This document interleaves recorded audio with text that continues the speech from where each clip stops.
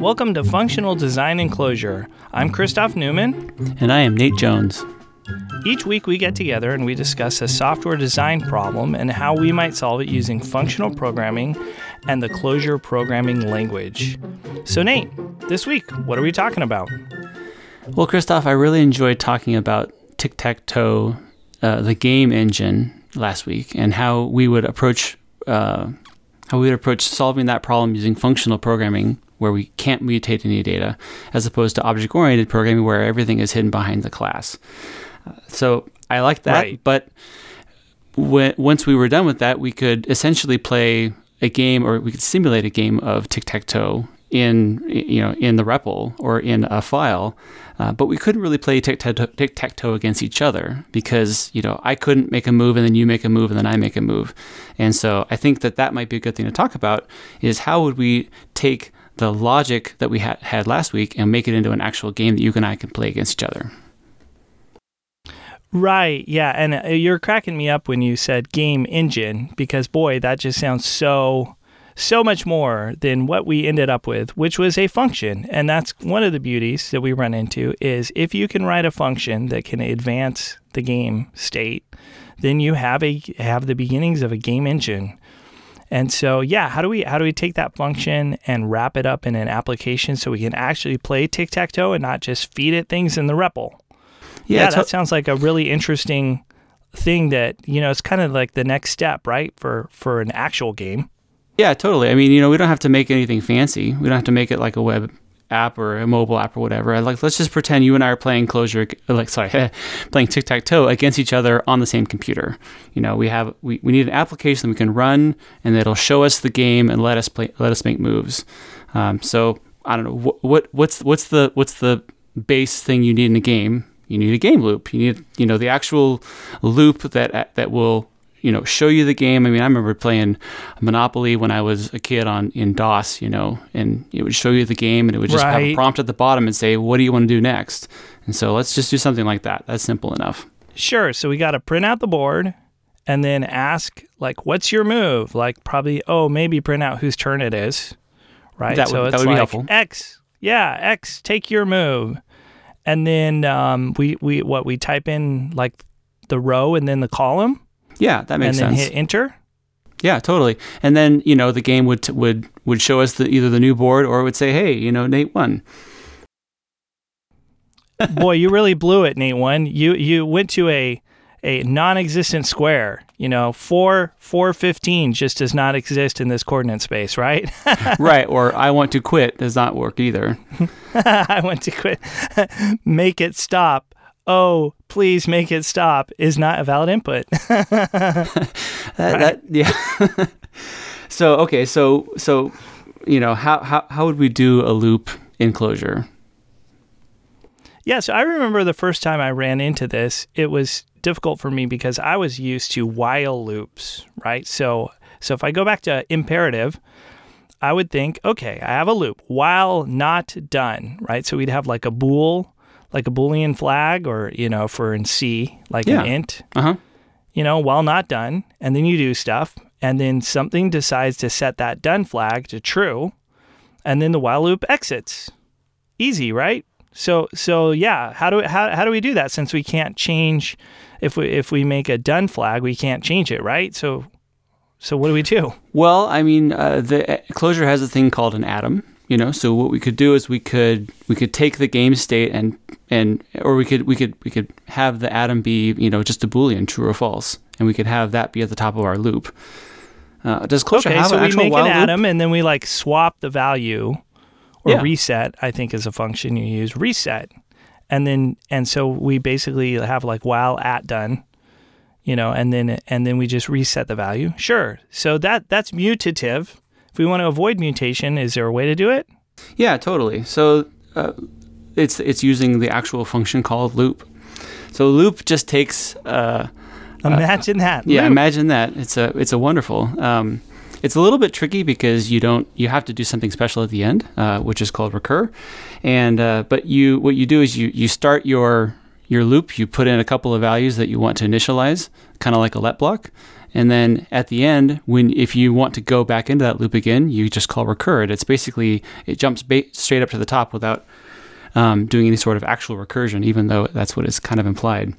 Right. I remember the first time I used loop and recur, it was a little odd, right? Because it's kind of like a let block where you can start with one set of values. So for example, let's just say we'd have loop and then we'd have the done flag and we would initialize it to false.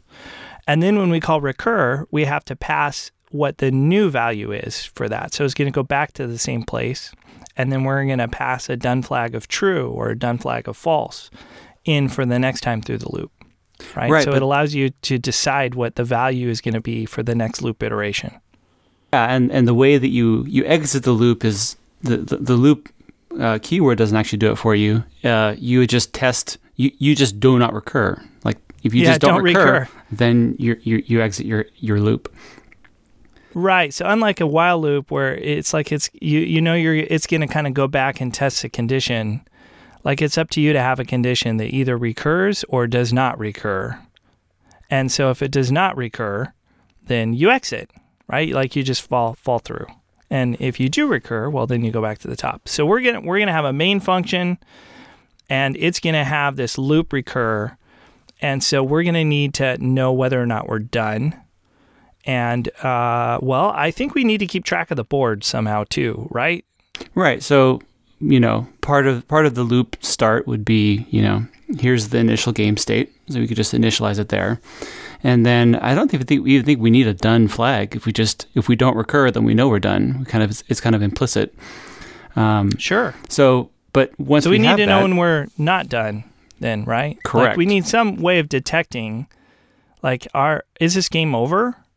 So how about like a function that we can pass it the game state and it will tell us if there is a winner? How about that? Yeah, totally. That works. So back to our game state we defined before, you kind of have this map or record, and it has this like 2D representation of the board and whoever's turn it is. So we could write a function that kind of goes through the board and it looks for 3 X's in a row, 3 O's in a row. That could be its own interesting function that we'll just say right now there's magic, right? You write this function, it tries all the possibilities. Left is an exercise for the reader. Left is an exercise reader, and it returns who won, right? And so it could return like an X, an O, or a nil, like nobody's won yet. So hey, if it returns nil, we know we need to recur, right? Right, but before we do,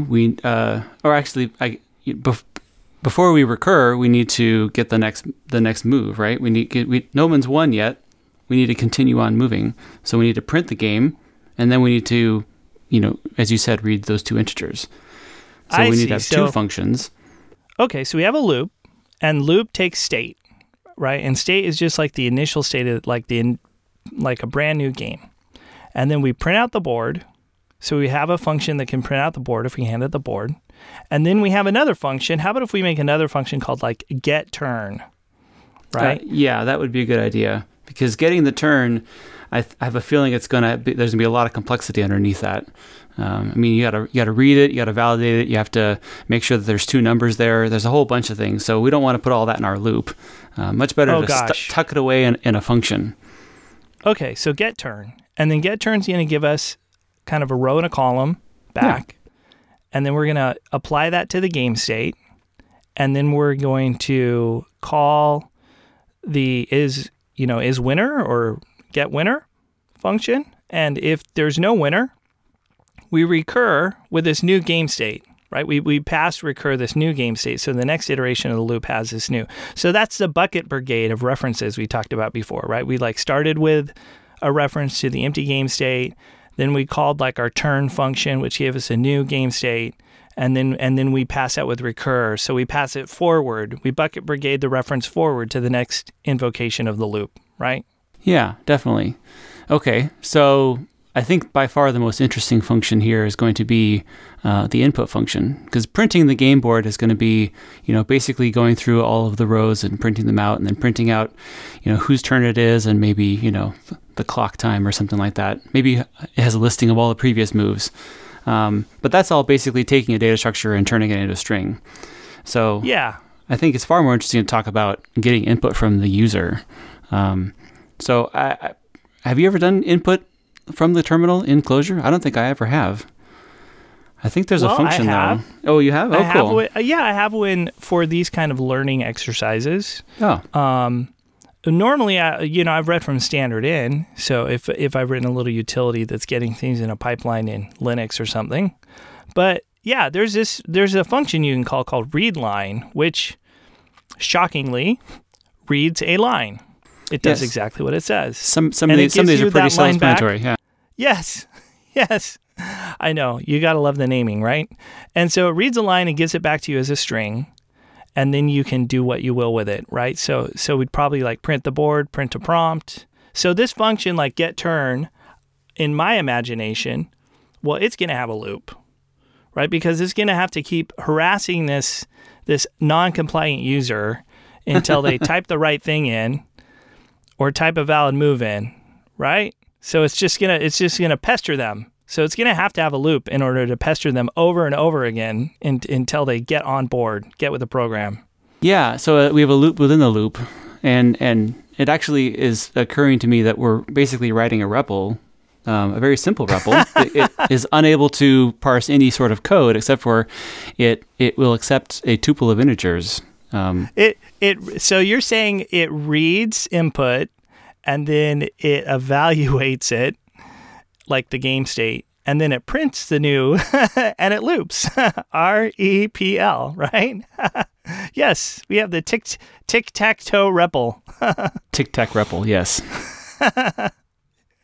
Absolutely. Okay, so in this loop, we want to read out this line. We want to parse it into 2 integers.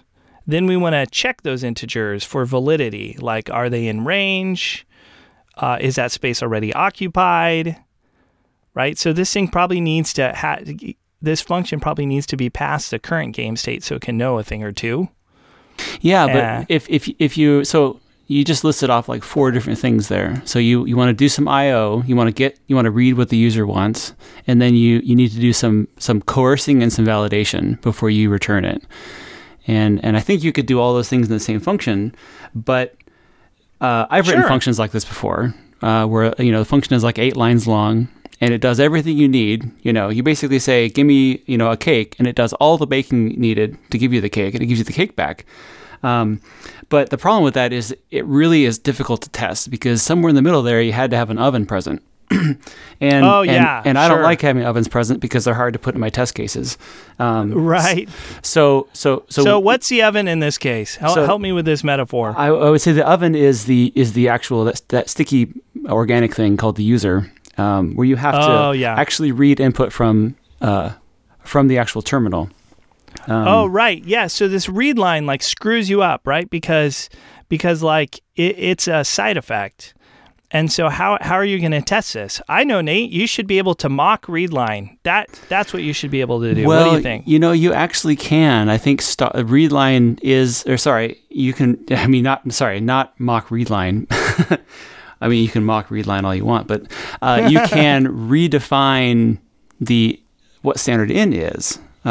That's kind of a more advanced thing in Clojure. But I think pretending we can't do that, I think what you want to do... Maybe we don't even want to do that, right? Like what should we do? Every time I redefine one of those things, I always feel like I'm reaching down into the bowels of Clojure and doing something, moderately illegal. But in this case, we don't really want to test... If we're doing that, we're testing readline. We don't need to test readline. I think we can trust that readline works. And so what we really want to do is to have whatever readline would give back to us, test everything from there until we hand it back. That is the bulk. That's the code that we're writing. We don't want to test code that we're not writing. We want to test the code that we're writing. And so we need to separate them out. So the idea is we want to separate out all these different pieces into like their sort of pure problems, right? So like we want to write a function that takes the string that was read in and then does something to it? Yeah, I think it'd be reasonable to take a string and return either a pair of integers or an error, so that you can print that error, right? Because if someone enters, I want to go in space 0 and A, we want to say, hey, that second number was not a number, We don't want to just say so invalid this input. is super cool, right? Because then we have a function, it takes a string, and it's going to give us back maybe a keyword that's like invalid, or it's going to give us a pair of integers, right? So we can look at, or it's going to give us back nil, and nil means like, nope, they did not give us something valid. So now you can write a bunch of unit tests that take all these different strings, right? Like a unit test that takes a string for scenario A, a string for scenario B, a string for scenario C, and you don't need to mock reline or any of that craziness. You can really isolate out the parsing problem into a function that gives you nil for nothing, really worked out, and then it gives you 2 integers for, hey, at least I could get some integers, right? Yeah, totally. And then the keyword is a nice way of representing errors because, you want to be able to have the keyword translated into some, language specific error message at the front end. You don't want to have that generated back in some of the bowels of your code. Sure. So in this case, it could be nil for like, nope, didn't work out versus, hey, it did work out. But if you went in more nuance, like, oh, well, you typed 1 number, but you didn't type 2, or you typed 3 numbers, but you should have only typed 2. You could have it return a keyword instead of nil for like the different error scenarios. Yeah, totally. So then once you have those, then you can, then it becomes interesting. It actually becomes, something you need to actually validate against, with the current game state. Is this, if you say I want to go row 1 and column 8, those are 2 valid integers, but the tic-tac-toe board, at least the one we're working with, is only 3 by 3. So that's not invalid. So we need to have some way of checking for that. But we also need to check for, hey, Nate already played in the center square. Christoph, you can't do that. So we need to have a way of checking for that too. And so like a function, we could call it, is valid turn, and then it takes the game state, and then the row and the column. Yeah, definitely. Or the turn tuple, if you will. And then it returns like true, if it is. I would say it should return the tuple itself or a keyword. Like I think if we follow the same pattern on all of our functions, then at the end we can say, did we get a keyword out of this or a tuple? And you can keep going if you had a tuple, because in the end you got to hand that tuple back to the top level loop, because that's what's actually going to advance the game state. Oh, I see. So this get input function is called from the main loop. It has one job, and its job is to get us a tuple back or a keyword back. And if it gets us a keyword back, something went wrong. Yeah, maybe it could even handle. It won't advance the game state. Yeah, maybe it could even handle the quit case where it gives back a quit keyword if it can handle all input. Oh, I see. Right. So this parser could actually, instead of just giving integers, this parser could, because we have it returning a keyword, if you type, please make it stop, then it could return the quit keyword. And then we go, oh, we got a keyword. Let's not try to validate that. Let's just return that. And we return by not recurring in this loop for the input, right? Yeah, definitely. Okay, then once we have that done, so now in the top level we have either a keyword or a pair of integers, and we can take that, advance the game state, or not recur, and then we're done. I see. So if we get quit, we don't recur, and we fall out of the loop, and we're done. If we get a keyword with an error, maybe we display that error, and then we loop back to the top. We recur with the same game state we started with because, hey, there's nothing that changed, right? Yeah. And if we get a tuple, then we go, oh, okay, let's apply the turn because we know it's valid, and let's recur with the new game state. Yeah, there's one thing that reminds me of something that I remember from Scala, where there was a way of you could I think what they were called option types, where you could actually have it so that it was either a valid value or an error. Right. And, or maybes in Haskell, same thing, options or maybes. Yeah. Yeah, and almost this feels like it's very similar to that, except for, because you can't actually take the output of the coerce function, which takes the string and returns the numbers, and just feed it indiscriminately to the next function. It only can handle the fact that there's 2 integers. So it's almost like you need to have a little like reactor inside of there that is taking a list of functions and, passing valid values on and shortcutting when there's a keyword passed out of one of them. Right. You know what I mean? Yeah, sure. I know. I mean, with nil punning, you can do that with some, which is kind of nice because you can have everything return nil. Nil is kind of we don't have options in our language construct. Yeah. We use nil punning. But then the bummer about nil punning, right, is it doesn't give you much more context than that. You don't really have any different kinds of nil. You just have one. It's just right. It's the I told you so kind of response. Yeah. Yeah, totally. Totally right. But it's not too bad to have your function that tries to do the parsing, and if it returns a keyword, it doesn't recur, right? Otherwise, it goes to the other branch where it tries to check for validity, and if that returns a keyword, it doesn't recur, and it hands that back to the top. Otherwise, it returns a tuple, right? Yeah, definitely. It's interesting. We want to use keywords for both errors and for communicating, like, so to speak, instructions like quit, because you need to know which keywords should you let bubble up and which ones should you force the user through another input loop. I think it's an interesting, like, edge case. Yeah, keywords are super useful in that regard. Sometimes I've just had like a tuple where the first thing is always a keyword. And so that's like you could have an OK keyword. And then the second thing is any data that wants to come along for the ride, So if the first thing is not OK, then it must be an error. And then the second part of the tuple is more details about the error. And so then that way you have this nice symmetric thing where you always have a keyword for context and then the data for more details. And you can thread that through functions if you want. Oh, yeah, that would be an interesting way to thread it through multiple functions, allowing them to add or not add as it goes along. Right. They would all have to know how to pull that apart. But yeah, you could structure it that way. So who knew that tic-tac-toe could be so interesting, making a little tic-tac-toe game? It certainly is a lot of fun, and it's been fun continuing talking about that today. Thank you all for listening to our podcast. If you want to find our show notes about this episode, you can go to our website at clojuredesign.club, and you can also hit us up on Twitter at clojuredesign. Our email is feedback@clojuredesign.club. Please let us know if you have any questions or any feedback. We'd love to hear from you, even if it's something like, oh, you need to operate your mic a little better, Nate. Sure. Yeah, audio qualities, issues notwithstanding. We definitely love to hear from you. We will be back next week. And until then, we implore you to keep your I/O out of your logic's business.